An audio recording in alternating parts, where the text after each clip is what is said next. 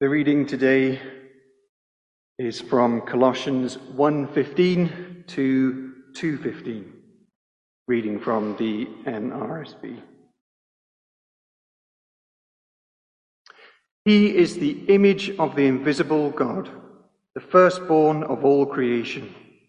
For in him all things in heaven and on earth were created, things visible and invisible, whether thrones or dominions or rulers or powers.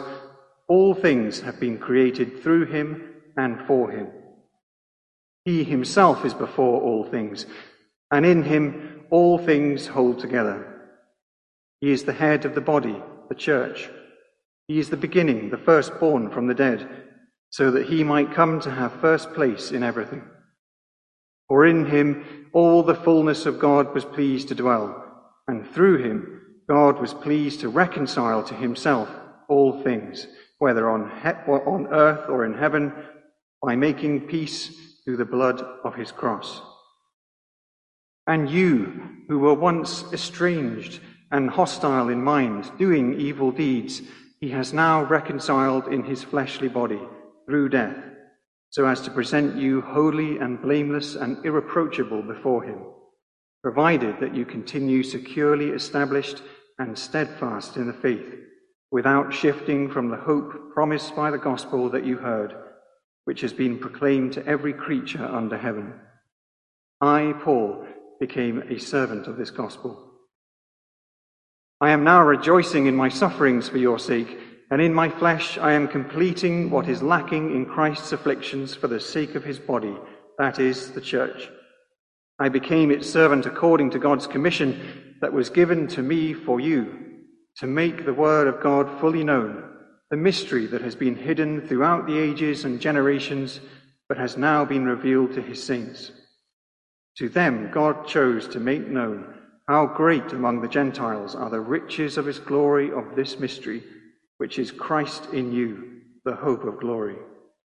It is he whom we proclaim, warning everyone and teaching everyone in all wisdom, so that we may present everyone mature in Christ. For this I toil and struggle with all the energy that he powerfully inspires within me. For I want you to know how much I am struggling for you, and for those in Laodicea, and for all who have not seen me face to face. I want their hearts to be encouraged and united in love, so that they may have all the riches of assured understanding and have the knowledge of God's mystery, that is, Christ himself, in whom are hidden all the treasures of wisdom and knowledge. I am saying this so that no one may deceive you with plausible arguments. Although I am absent in body, yet I am with you in spirit, and I rejoice to see your morale and the firmness of your faith in Christ. As you, therefore, have received Christ Jesus the Lord, continue to live your lives in him, rooted and built up in him and established in the faith, just as you were taught, abounding in thanksgiving. See to it that no one takes you captive through philosophy and empty deceit, according to human tradition, according to the elemental spirits of the universe, and not according to Christ. For in him the whole fullness of deity dwells bodily, and you have come to fullness in him, who is the head of every ruler and authority. In him also you were circumcised with a spiritual circumcision, by putting off the body of the flesh in the circumcision of Christ. When you were buried with him in baptism, you were also raised with him, through faith in the power of God, who raised him from the dead. And when you were dead in trespasses and the uncircumcision of your flesh, God made you alive together with him when he forgave us all our trespasses, erasing the record that stood against us with its legal demands. He set this aside, nailing it to the cross. He disarmed the rulers and authorities and made a public example of them, triumphing over them in it. Thank you very much for that reading, Pete. There's a lot there, isn't there? Let's pray. And pray for me as I try and speak on that. Father God, thank you for bringing us together this morning. Thank you for your Thank you for the cross of your Son, Jesus. Thank you for pouring out your Holy Spirit on us. And thank you for this message that all the powers of darkness cannot stand before your cross.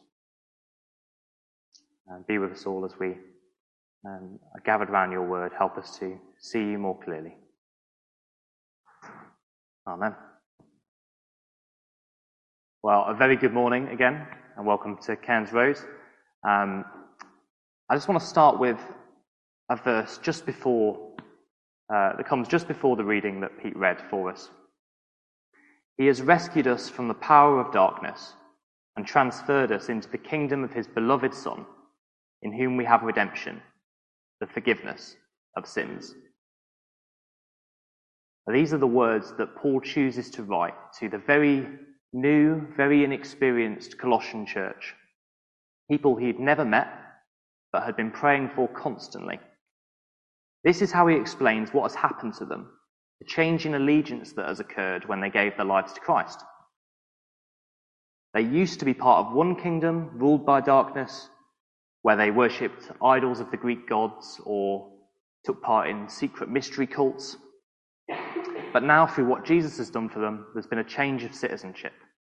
They're no longer part of that old kingdom. They've handed in their passports. Instead, they belong to the kingdom of God, which is invading and overtaking the old kingdom, swelling every day as the gospel spreads across the known world. And for this, Paul gives thanks to God for the Colossians. But he's also concerned for them, because he knows that the powers of darkness have not given up on them, and if they're given the chance, they'll enslave them again. Now, many people think that Colossians was written because there were already heretics infiltrating the Colossian church. Some people think that perhaps Paul just knew they were on their way because they'd been following him around wherever he went. The truth is, we don't really know for sure, for certain at least. But either way, we do know that Paul was worried about these new believers. They were sincere, they were passionate, but they were perhaps a little bit naive. And Paul was worried that when these false teachers did arrive, or maybe they were already there, the Colossians would be easy prey for them. And what he's most worried about, it seems, is that these false teachers would devalue the work of Christ. They might pay him some lip service to get their foot in the door, but ultimately, they're going to teach the Colossians that there's more to Christian faith than faith in Christ. Can you imagine that? More to Christian faith than the faith in Christ. Paul was worried that they would insist on circumcision, that the Colossians follow Jewish dietary laws, and that they would try and tempt them with secret mysteries, mystical experiences, things of that nature. And his solution to this problem is really simple. Let the Colossians see who Jesus is. Give them a bigger vision of what he's done for them. Show them Christ in all his glory. And when the Colossians see Christ, when they really see him, they're not going to be able to look away. So Paul starts by building on what these young Christians already know. They know Jesus, the Son, has redeemed them, that somehow by his death on the cross, their sins have been forgiven. They know that. So Paul goes on to say that this Son is the image of the invisible God, the one who makes God known. So when we look at Jesus, we see what God is truly like in a way that we don't see anywhere else or in anyone else. What the heretics are offering, or maybe will offer later, Paul calls a mere shadow. Now, has anyone seen like a shadow show, like puppets, shadow puppets? Yeah? Shadows can sometimes be useful, can't they? They can tell us that there's something there. They give us a rough outline of the person they belong to. We might be able to tell some details about the person based on their shadow, how big they are, maybe whether they're male or female, but we probably can't tell much else. A shadow cannot truly show us what God is like. It can't show us his face. But Christ is not a shadow. Christ is the image of God, what Paul calls the substance beyond the shadow. He has made the invisible God visible to the Colossians, but the heretics wanted to make God invisible again. So Paul goes on to say that this Jesus is more than just a redeemer, more than just the image of God. He tells the Colossians that Christ is the firstborn over all creation. For in him all things in heaven and on earth were created, things visible and invisible, whether thrones or powers or rulers or authorities. All things have been created through him and for him.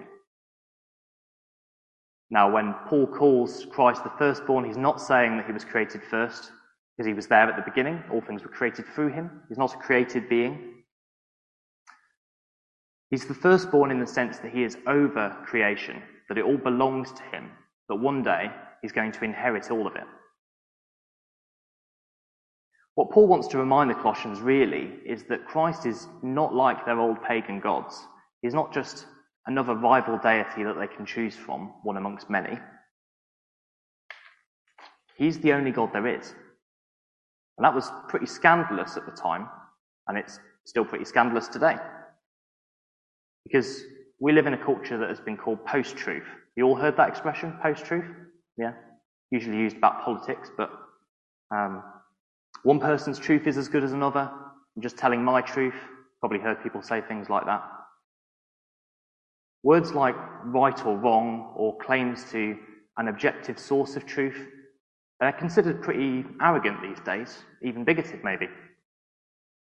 And it was the same for the early Christians, because they too lived in a culture that had all these incompatible belief systems bubbling up alongside each other.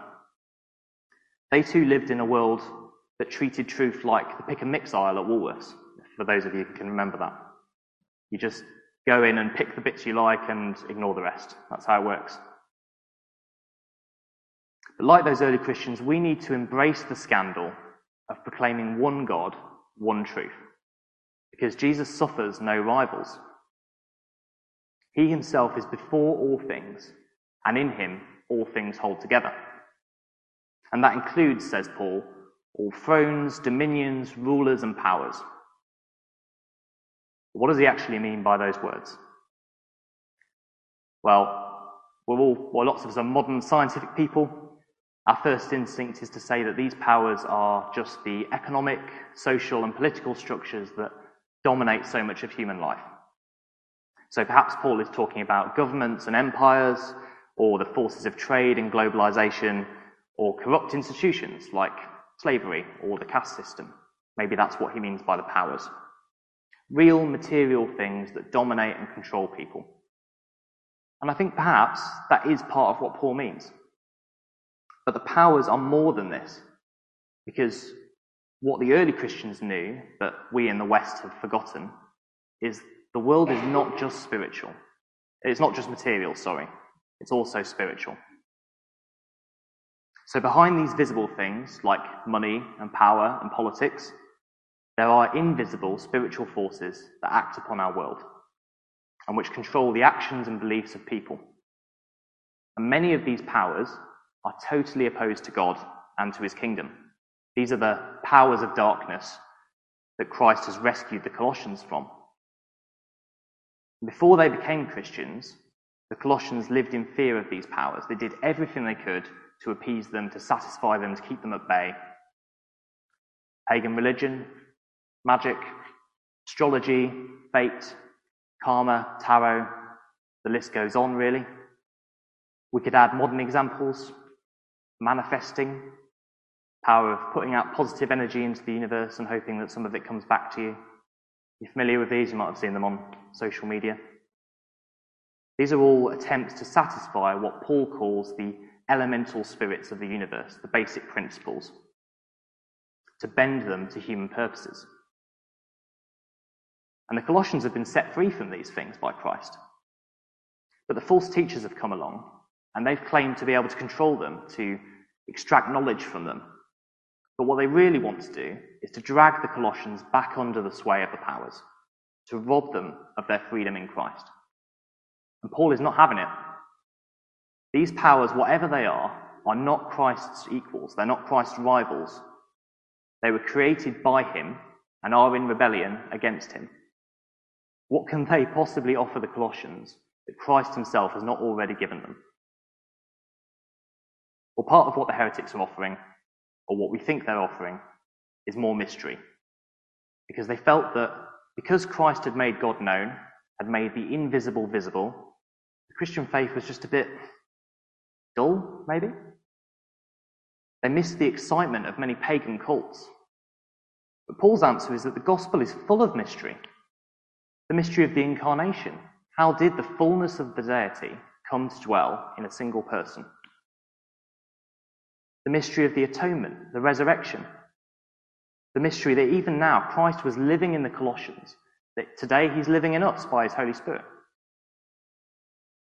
Paul says that true mystery is not to be found in secret rituals, human traditions, or from other spiritual powers, whether good or evil. The mystery at the heart of the universe is a person, Jesus Christ, in whom are hidden all the treasures of wisdom and knowledge.